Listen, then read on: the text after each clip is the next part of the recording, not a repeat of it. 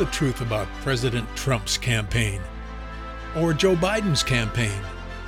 Are either one of them guilty of high crimes?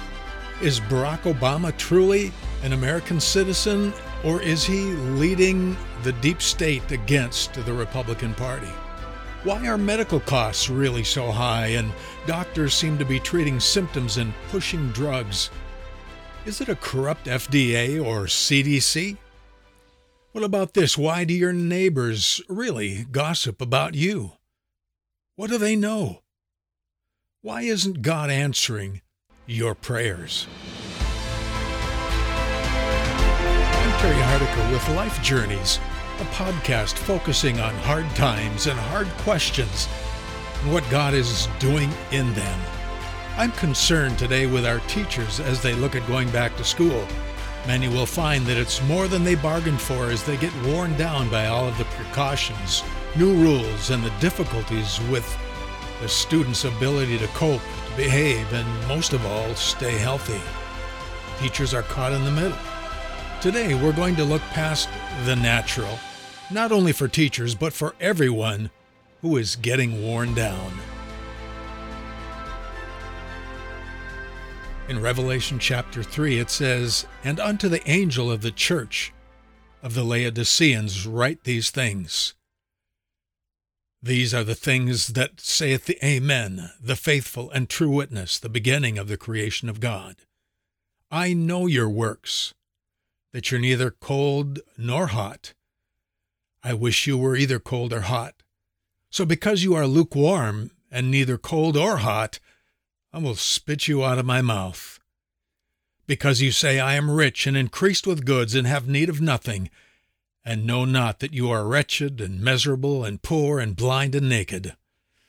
I counsel you to buy of me gold tried in the fire, that you may be rich, and white raiment that you may be clothed, and that the shame of your nakedness does not appear, and that you would anoint your eyes with eye salve, that you may see.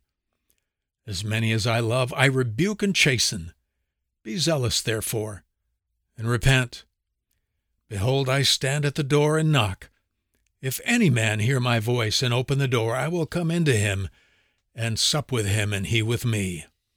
To him that overcomes will I grant to sit with me in my throne, even as I also overcame and am set down with my Father in his throne. He that has an ear, let him hear what the Spirit is saying to the churches." I'm seeing this played out before our eyes in America. I'm going to be talking about what it means to buy gold tried in the fire, because we are now being tried in the fire, and we need to understand who we are first and what God wants to do to help us and to change us, to bring about that help.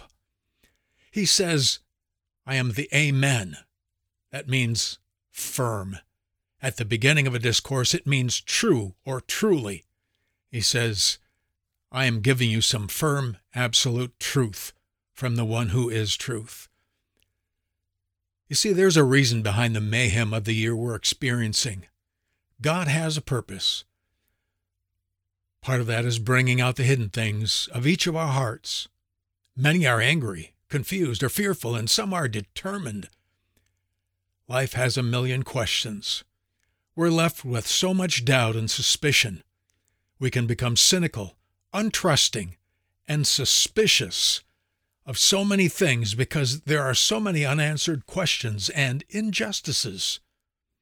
But here, in the book of Revelation, we have one speaking who is the origin and beginning, a faithful witness.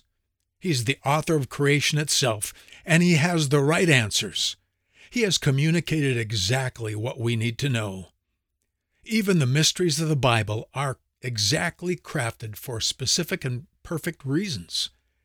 Here now is what you need to know about the lukewarm Christian life, what it causes, and what its end will be, and how to remedy it. This pandemic and everything else associated with it needs no reminder today. We've heard it until we're sick of it, stressed out and exhausted, and more, much more.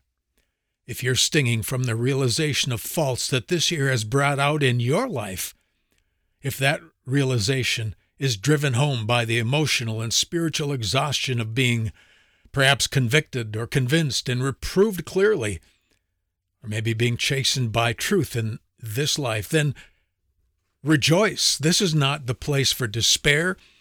This is not the place for that bleak terror of being forsaken for your humanity. You may be disappointed in discovering that you are of the ranks of humanity that are in need of help. You may be disillusioned that you are not of great self-value. This truth of coming to your senses can destroy your self-esteem, but it need not destroy your divine esteem. Dare to free fall from every self-preserving handhold, every preoccupation with self-defense, and let your life be overtaken by God's love. That's where real zeal begins.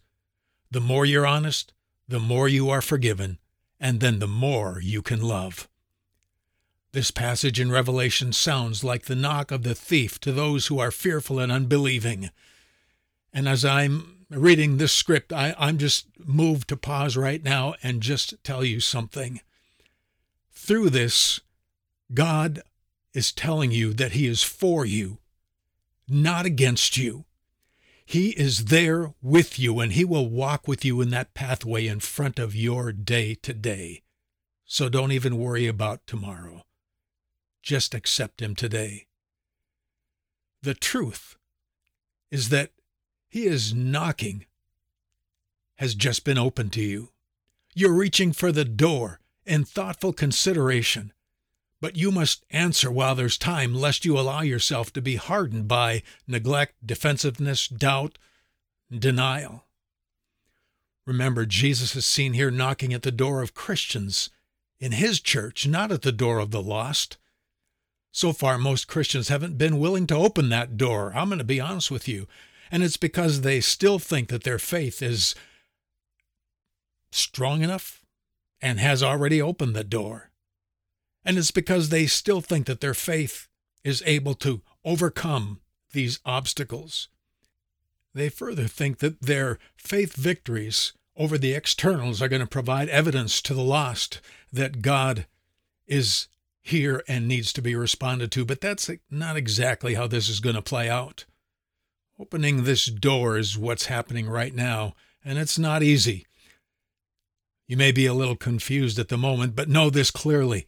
All that is happening, as defined by Revelation's blueprint for the days of battle, is to first get us focused on God more than what the enemies of our peace are doing. We're being taught to find peace in the storm. We're also being challenged to get our own hearts cleaned out that our faith will work properly. We'll know when we start becoming far more moved by God's word than the media, Antifa, protests, and fears about people getting sick. God only allows seasons like this to prepare us for great and positive changes.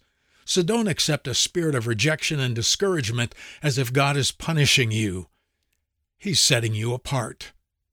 He's standing at the door to come in with you. He's not bypassing your house or family or you.